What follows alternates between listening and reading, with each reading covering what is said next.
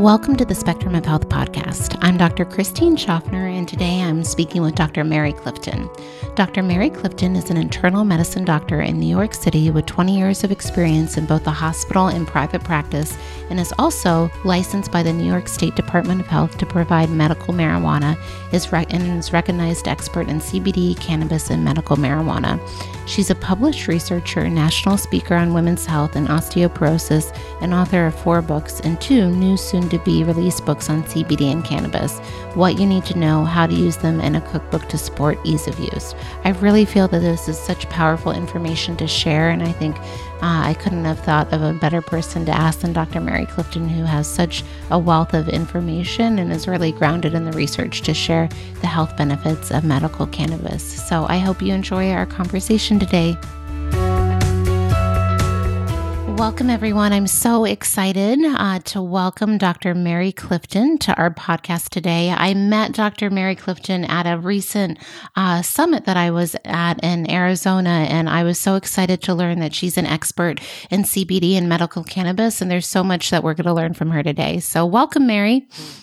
Thank you so much for having me, Christine. I'm so excited to be invited. Oh, well, I always like to start our podcast for our listeners to really understand your journey and really how you became an expert in CBD and medical cannabis. And you are a medical doctor. So how did you jump from your conventional medical training to now really delving into this really important topic?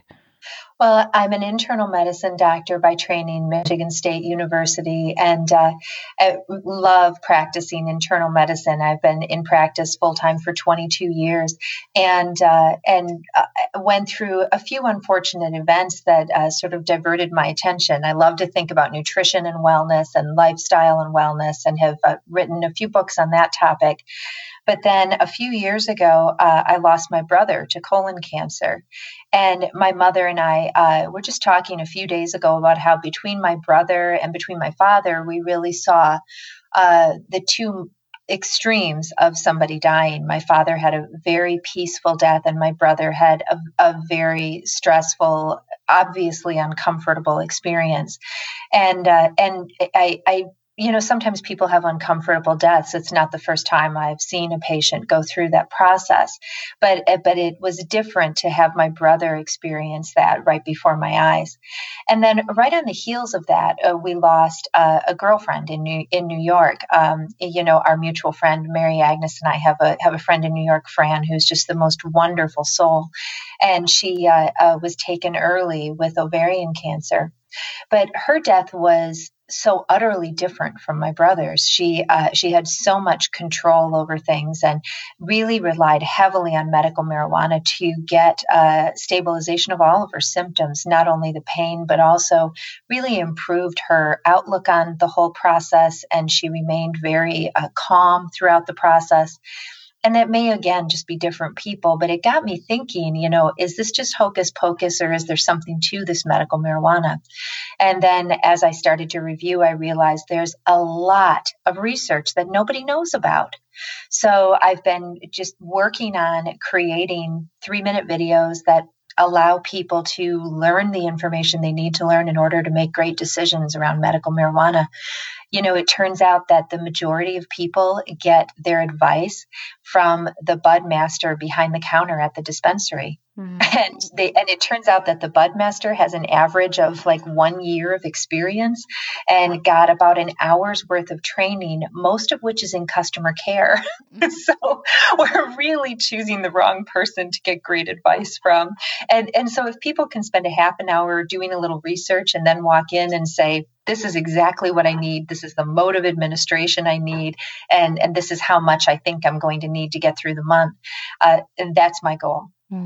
I knew Fran as well, so I'm so glad you had that connection, and that she taught us, even through her death, so that is quite a powerful connection. So no, thank you for sharing that, Mary. And so so I'm a naturopathic doctor, as many of my audience knows, and I live in the state of Washington. And Washington is a state where we actually have recreational marijuana, so there's a lot of access to marijuana in the state state that I am in, but I actually see a lot of patients from all over the country. And so I know the state laws are very different. And so what I would like to, before we get into the, the nitty gritty of all of that, I would love to take a step back. And, you made a great point that people, when they think about marijuana, I think there's a lot of still stigma and kind of thinking about this as more of a recreational drug and not powerful medicine. And can you just share with our audience really, we have this whole endogenous system that really responds well to cannabis, and what does that mean and what does that look like, and how are we really set up to accept this medicine? People don't want to be viewed as a drug user. It has this illicit drug. They don't want the legal trouble around it. People have concerns that they're going to have ongoing mental or physical damage from the drug or lose control and become dependent on it. So in states where it's available recreationally, that really eases people's anxiety around this situation. But it is also helpful, to remember that there's an endogenous endocannabinoid system in our bodies, that all throughout your body there are CB1 and CB2 receptors. These receptors that are stimulated by cannabis, by THC and CBD, the predominant cannabinoids found in marijuana. But we also have endogenous cannabinoids.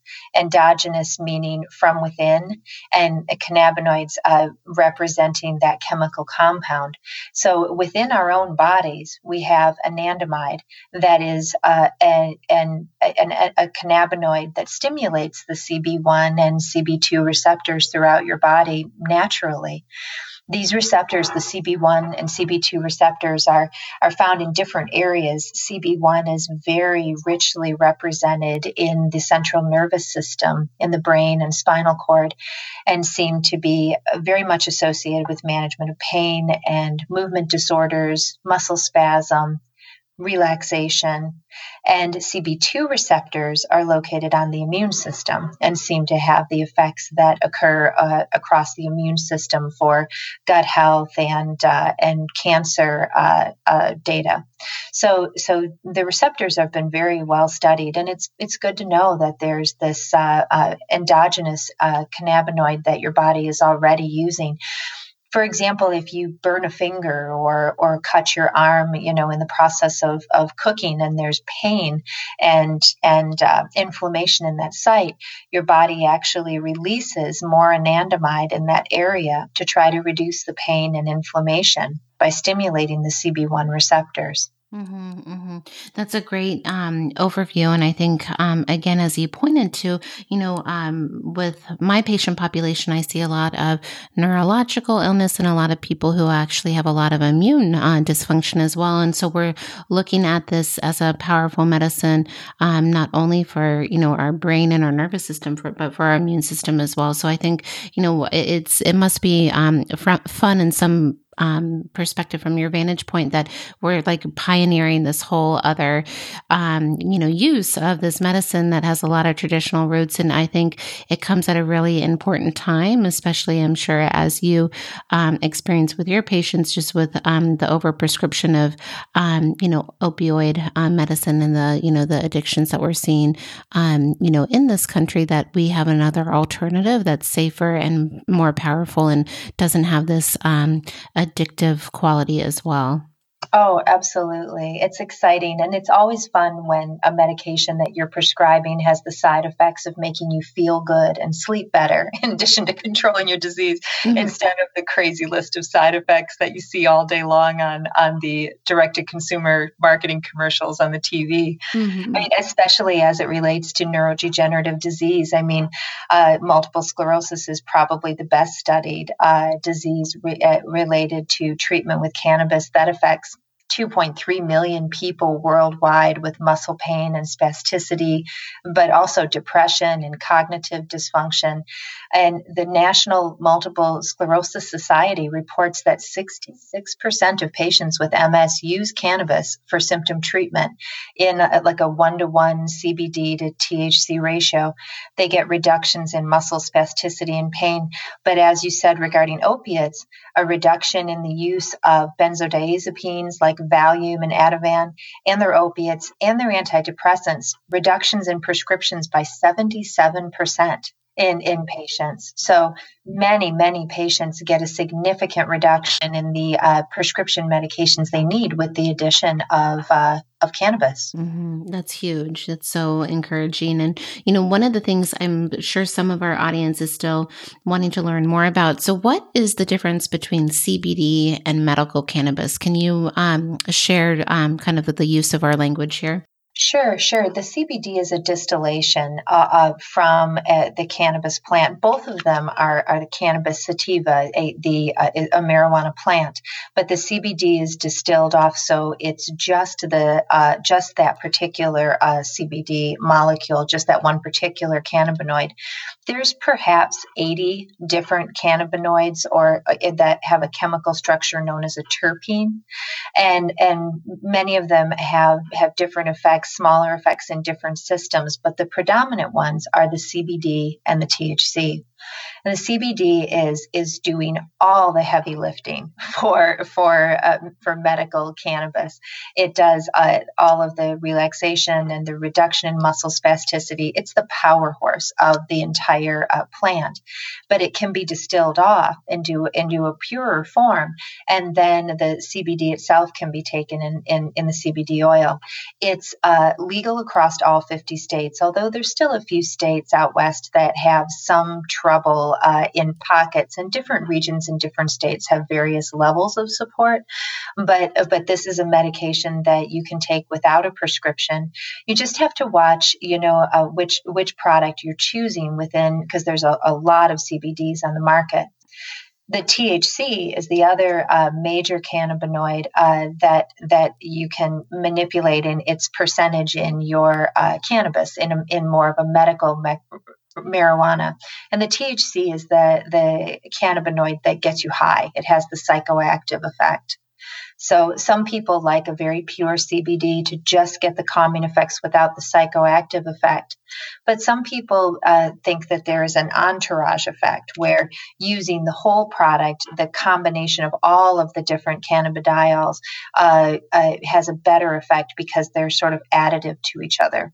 So it just depends on what works for you and what makes you feel best and how much you want to avoid that sensation, the feeling of getting high, that psychoactive side effect. Yeah, no, that's such a great point. And so what I'm hearing, and this is my understanding too, so no matter what state you are in the US, you can purchase a CBD product. It's just if it has the THC, that's where it's more regulated state to state. And does the CBD have to be derived from hemp in all 50 states, or is cannabis derived CBD, is that illegal around 50 states? Because I know there's a lot of questions and misconceptions around what people can take depending on where they live.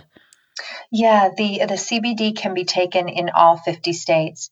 There's just concerns surrounding the CBD because, when there was a study published in 2017 in JAMA that following testing products, they found ranges of up to 26% less CBD than was actually on the label. And in some cases, the distillation of the CBD is not perfectly effective. They can say that they are free of THC and still have a tiny amount of THC in the product. And in the same study, they found that out of 84 samples, 18 samples had THC detected within the sample. So to some degree, you might still get a little trace of THC, which may or may not be a problem depending on, your risk aversion. If you're a person who undergoes drug testing or, it's just important to know that some CBDs, the distillation process does allow a bit of THC to persist. No, that's a great point. And so if someone is, struggling with pain or some of the conditions that we have listed, how would one go about really trying a CBD product, and what should they look for, and how should they really enter into trying this as a therapy? Well, that's a great question because there are a lot of CBD products on the market. I just attended a great conference in New York City at the Javits Center, and there were possibly 25 different CBDs represented. And I really researched all of them like a scientist and tried to figure out what was going on. Different CBDs are using different modes of delivery, like they may be putting it into a patch, or they're adding a liposomal product to speed up the absorption even more. But CBDs, when taken orally, drops in the mouth, exert their effects in like 8 minutes. So it doesn't appear that these modes of delivery make a massive difference. The people that seem to be very innovative in the CBD market are the ones that are combining it with other things like herbal adaptogens to help with stress and anxiety in general, or some people are combining them with skullcap to improve insomnia. So those are some very interesting new ways to manage them. And the other way to really try to differentiate the CBD is to make sure that the distillation process is very, very clean, and chemical residues are kept to a minimum. Mm-hmm. And no, with my patient population, a lot of patients are all over the country, and so they have access to different things. And I think you made a great point, because some of my patients will say, "Oh, I've tried it, and then this didn't work." And so if here we have this great research, we know the power of this medicine. So if someone tries something and maybe are not getting the therapeutic effect that we want, what are some things to troubleshoot? I mean, is it a cumulative effect? I mean, obviously there's different products to try out there, but I believe so much in this medicine as an option. And I think it's such a great alternative to so many of the, prescriptions out there, that I want people to really give this a good chance before saying something didn't work. So I would love to hear your expert advice around that.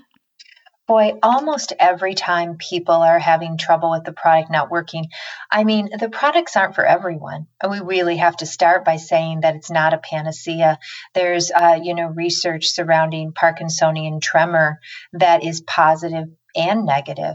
And there are some people that benefit from their PTSD getting treated with cannabis chronically, and some people that only use it to sort of open up their ability to appropriately squelch fear response right before a treatment session.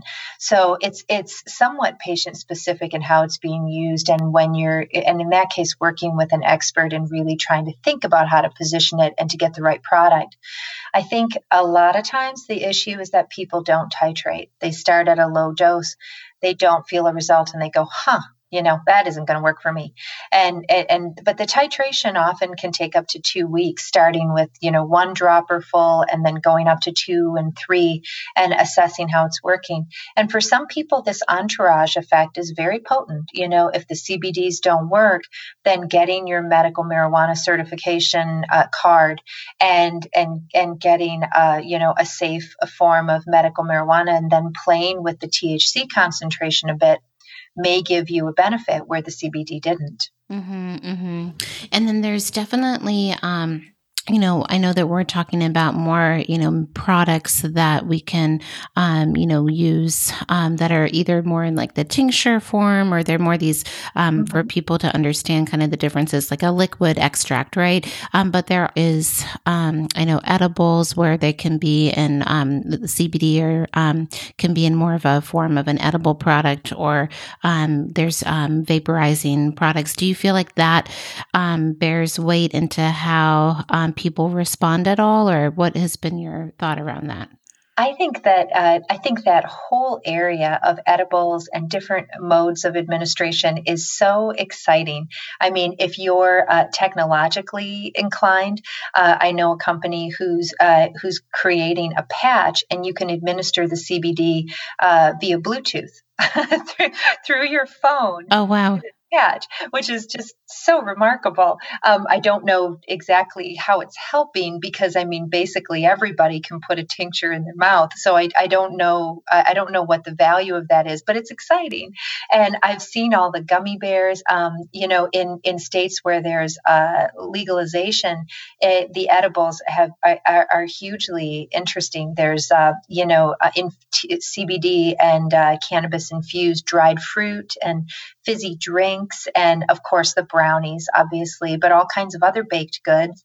It's exciting. In New York, we're limited to medical cannabis, and we can get it in the form of a vape. A vape pen or hard pressed tablets, basically that look like a Tylenol, or in the tincture, which is usually the cannabis or CBD infused oils. And it just depends on state to state. If your state has looked at cannabis and determined something about the legality, they've also made a decision on what kind of products they're going to allow you to access. Mm-hmm. So I do like all of those choices, just because for some people it's more palatable. Mm-hmm. I'll give somebody a product and they'll go, it just doesn't taste that good. And if they're having to take it 3 times a day to stabilize mood or manage PTSD symptoms, that's a lot of bad flavor. So to some degree, if that's a real turnoff to treatment, it's nice to have some gummy bears. Mm-hmm. Yeah, options, right? Yeah, no, I mean, patient compliance. I know we could have the best medicine in the world, but if it tastes bad to somebody or doesn't, if they don't want to take it, hey, it's no good, right? Right. People have to want to take their medicine, that's for sure. And if that really is a significant stopping point, the thing about the tinctures is they're just so easy to titrate, 1 dropper full, 2 dropper fulls. And when you start to take something as an edible, you really change the onset of action is changed from 8 minutes to 60 to 90 minutes. The duration of effect is possibly a bit longer, but it may be a little lower in terms of the intensity. So people really, in most studies, when people didn't like the results they got, it was because they were almost all taking an edible. They selected an edible and then they didn't like it because you're 60 to 90 minutes out and you're still not feeling anything. And that's frustrating for people. Mm-hmm. That takes too long. So I would recommend when people are starting, for sure, to start with a tincture and titrate a bit, figure out and then if you want to switch to an edible and see how that works, that would be the time to do it, is after you've titrated on a tincture. It sounds like you have a lot of experience in a lot of different disease conditions, but have you, with the people that you're gravitating towards, are you serving a specific niche right now? I know that you mentioned cancer, in your, personal stories with your brother and with Fran, and this is such a, need. I mean, there's so many tools needed for cancer therapy and everything, but have you found that you've gravitated to serving a patient population or a disease condition, just for the listeners out there to feel supported or hopeful about what you've seen? Well, my background is really in understanding one particular drug. I for a long time, for 8 or 9 years, I worked for Eli Lilly and Amgen and Forest in osteoporosis, and knew all of the osteoporosis drugs upside down, so that for your particular patient, I could and how to apply those drugs in those places. So that really is my area of expertise, to know the drug.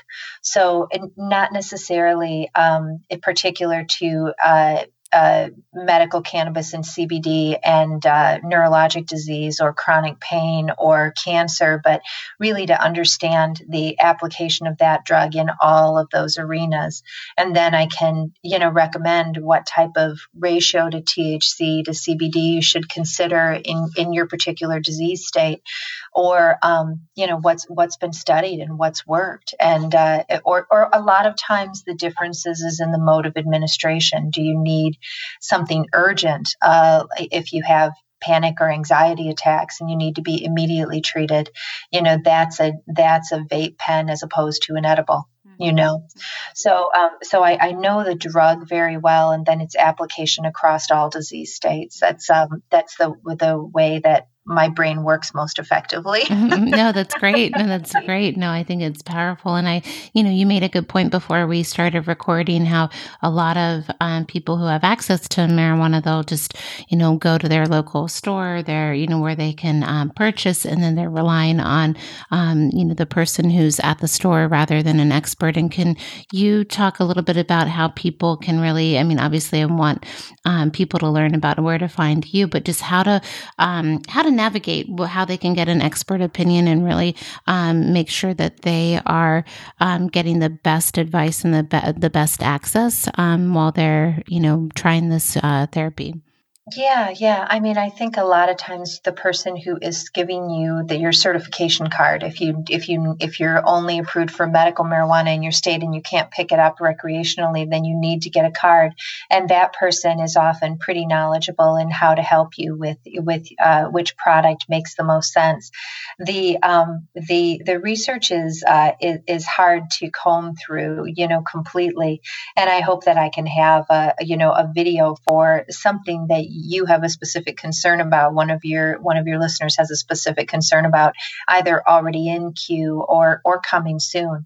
My goal is to shoot a video every day of the year this year to launch for the medical marijuana and CBD community, and then hopefully you can search that data bank and get great information.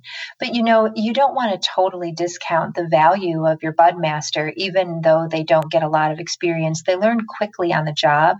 They don't get a lot of training, but they do get a lot of training in their day-to-day experience and talking to other people on the job and reading, and they end up being able to offer some pretty good, valuable data surrounding medical marijuana and CBD products. They're just often pretty busy. Mm-hmm. But working with your bud master is oftentimes, not a bad place to start if you can't find any other resource nearby. Mm-hmm, mm-hmm.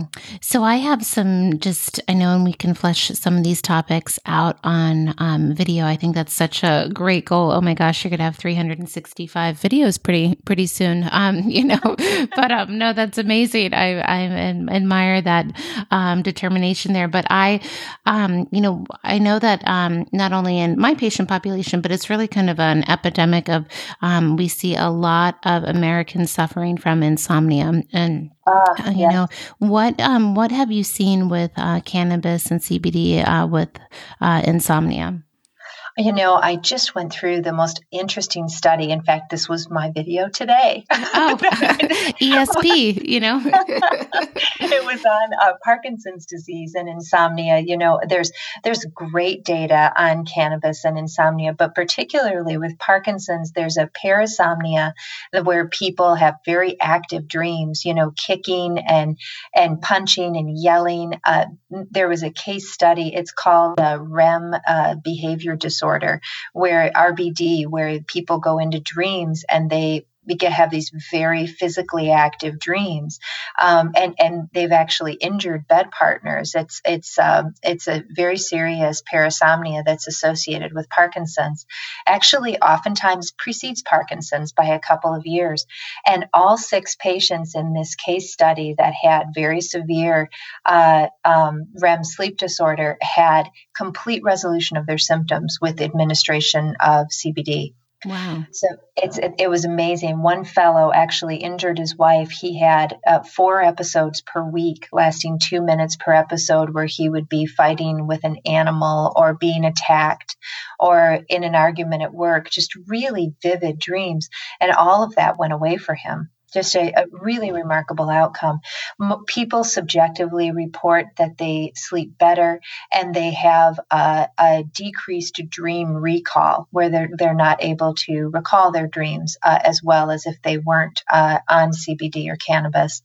And that appears to be not specific to CBD or THC. I think if you're working specifically on insomnia, you could start with the CBD and avoid having to get into the medical marijuana boondoggle of getting certified and getting your card and all of that nonsense. But you could start with CBD for insomnia and get, I think, really terrific results in a sense of a deeper sleep, and also in an attenuation if you have very vivid dreams. Mm-hmm, mm-hmm.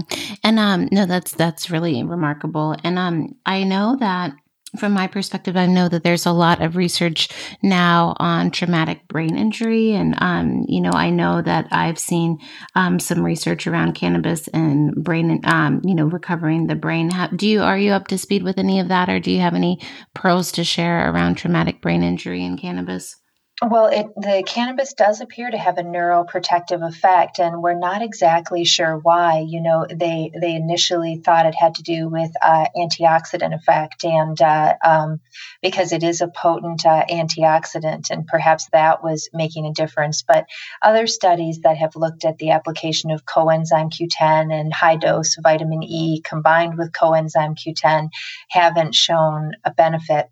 So it seems to possibly be operating through an attenuation of glial cell activation, or some changes to protein breakdown to the glutamate system. So we really don't know. The short story is we really don't know, but there does seem to be a neuroprotective effect. I mean, surrounding multiple sclerosis, we have great data, and one of the few diseases that has an approval and allowing to be used for medical cannabis, one of the few neurologic diseases. There's great data on that. And again, we don't exactly know why, but there does appear to be this neuroprotective effect with using cannabis that's independent of, manipulating neurotransmitter levels, or it might be the immune system. Mm-hmm. I'm not sure. Mm-hmm. I think in a lot of cases, if you think back, cannabis has been under a prohibition since the 1940s, but our bodies, there's research, there's documents from ancient Chinese literature, ancient Southern Indian literature from 4,000 years ago, from 2000 BC, when they were using cannabis to manage appetite issues and nausea and pain. And so our bodies have been exposed to, before there was a prohibition. I mean, this is a hardy weed, basically. It grew, you would probably have seen it in the ditch, driving through the country. And you probably inhaled a bit of the pollen, twice a year during pollen season. So we may have, all of us, a bit of a cannabinoid deficiency, just because of the prohibition, because we don't have access to just a usual concentration of a naturally occurring weed.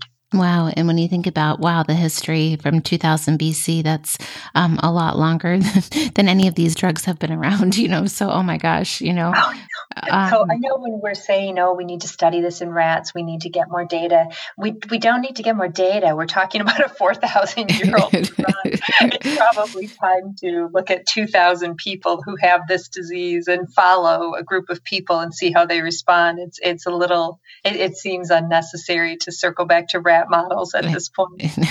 Absolutely. How about, another, I know it's something that, a lot of people are struggling with is, I'm sure you've seen this a ton with your expertise, but I know a lot of Americans are now struggling with anxiety and depression, kind of that spectrum of, emotional stress. And so what have you, what kind of tools have you seen, or how have you seen CBD and cannabis really be a helpful tool for anxiety and depression? Yeah, I love CBD and cannabis in those environments, very, very helpful at helping to release good levels of serotonin at the neurotransmitter junctions, and functioning in a similar way to the antidepressants, but with a different side effect profile. So I love them in those locations. The only caveat being that you have to be really careful with the administration of a lot of THC in the setting of a person with anxiety, because that can really trigger an anxiety reaction in predisposed patients, and then you've caused more problems. So the CBD in the case of anxiety is really the workhorse. So trying to limit the exposure to high dose THC in that setting. Although some people will say that in severe PTSD, there's some research in using high concentrations of PTSD, especially in the setting of treatment, to try to make treatment function more effectively. I think it just depends on the individual and how they're going to respond. But I would start in that group with a CBD product exclusive of the THC, or with very, very limited THC. If you're hooked on the entourage effect and you want a little bit to perhaps potentiate the whole process, then it's worth a try. But oh, definitely good Hmm. stuff. Yeah, no, absolutely. And then you had mentioned that you work with some products that have adaptogenic herbs, and I feel like that could be a good, support for people who have anxiety and depression, just because of the stress on their whole hormonal system. What herbs have you found, or that are you exploring with cannabis? Do you have any that you think really work synergistically with them? Well, the adaptogenic herbs that I'm interested in, or the people that are using them, that are the experts in that area, are combining like these proprietary combinations of multiple different herbs that have this capacity to help you handle stress and anxiety and pressure a little bit better than you ordinarily do. And so, for people who are who are trying to manage stress and anxiety, those adaptogenic herbs added to the CBD, at least have an additive effect, and in my mind, have the potential to have a synergistic effect. They could really improve the value of the CBD and help the product to work very effectively for people. Hmm. Absolutely. No, I think that's a really great use of plant medicine. The Yeah. combination. And typically, I see people who are, pretty sick. So usually a combination of things is what's needed to get them feeling better. So, Mary, you're on the front line of, really sharing cannabis with the medical community. How do you see, from a political standpoint, do you see that this is going to be, we're going to see more access in more states, or do you see, I know it's still probably a fight, in a lot of ways too, to get access, but just your perspective, Yeah. being, not to get political, but I think just to have, for us to all understand like where we're at, right, with cannabis. Oh, I think everything moves through cycles, and I mean, I think we have great research that the whole cannabis use disorders, risks of dependence is very, very low. The lethal dose of cannabis, the amount that you have to smoke to die from cannabis administration is just not measurable. There, you really cannot overdose on cannabis, and when in states where laws have been enacted that allow people to use cannabis, there's been, at least a stabilization in opioid-related deaths, and in some cases, a small decline starting to be identified. So, and people who use cannabis in chronic diseases, similar to the MS we talked about earlier, see reductions in their antidepressants and their opioids and their benzodiazepines. So there's a lot of people who don't want cannabis laws to move forward. Alcohol industry will often market aggressively against it, and of course the pharmaceutical industry, because they don't want to see 77% reductions in pill administration, of course. Mm-hmm. So there's a lot of power against it, but there's quite a bit of energy and power mounting behind legalizing it across the country and making it available.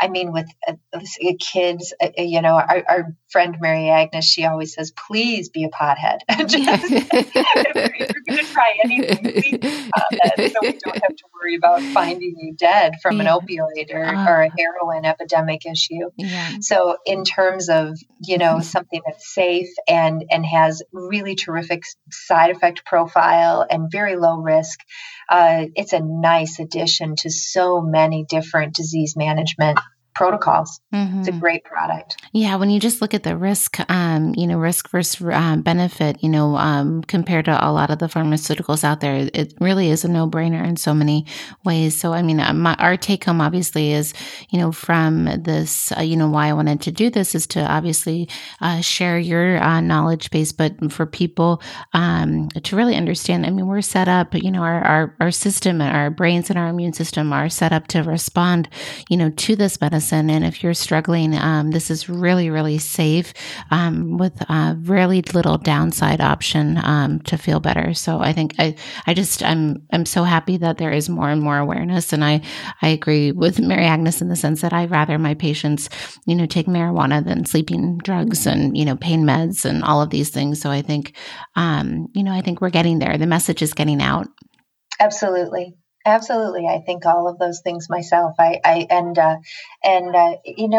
It's just worth a try. I mean, it seems expensive. I think when you first look at it, it's a bit of an eye popper on how much these cost. But, I'm shocked at how much it costs to go see the doctor and get your prescriptions. It's such an expensive process, Western medicine.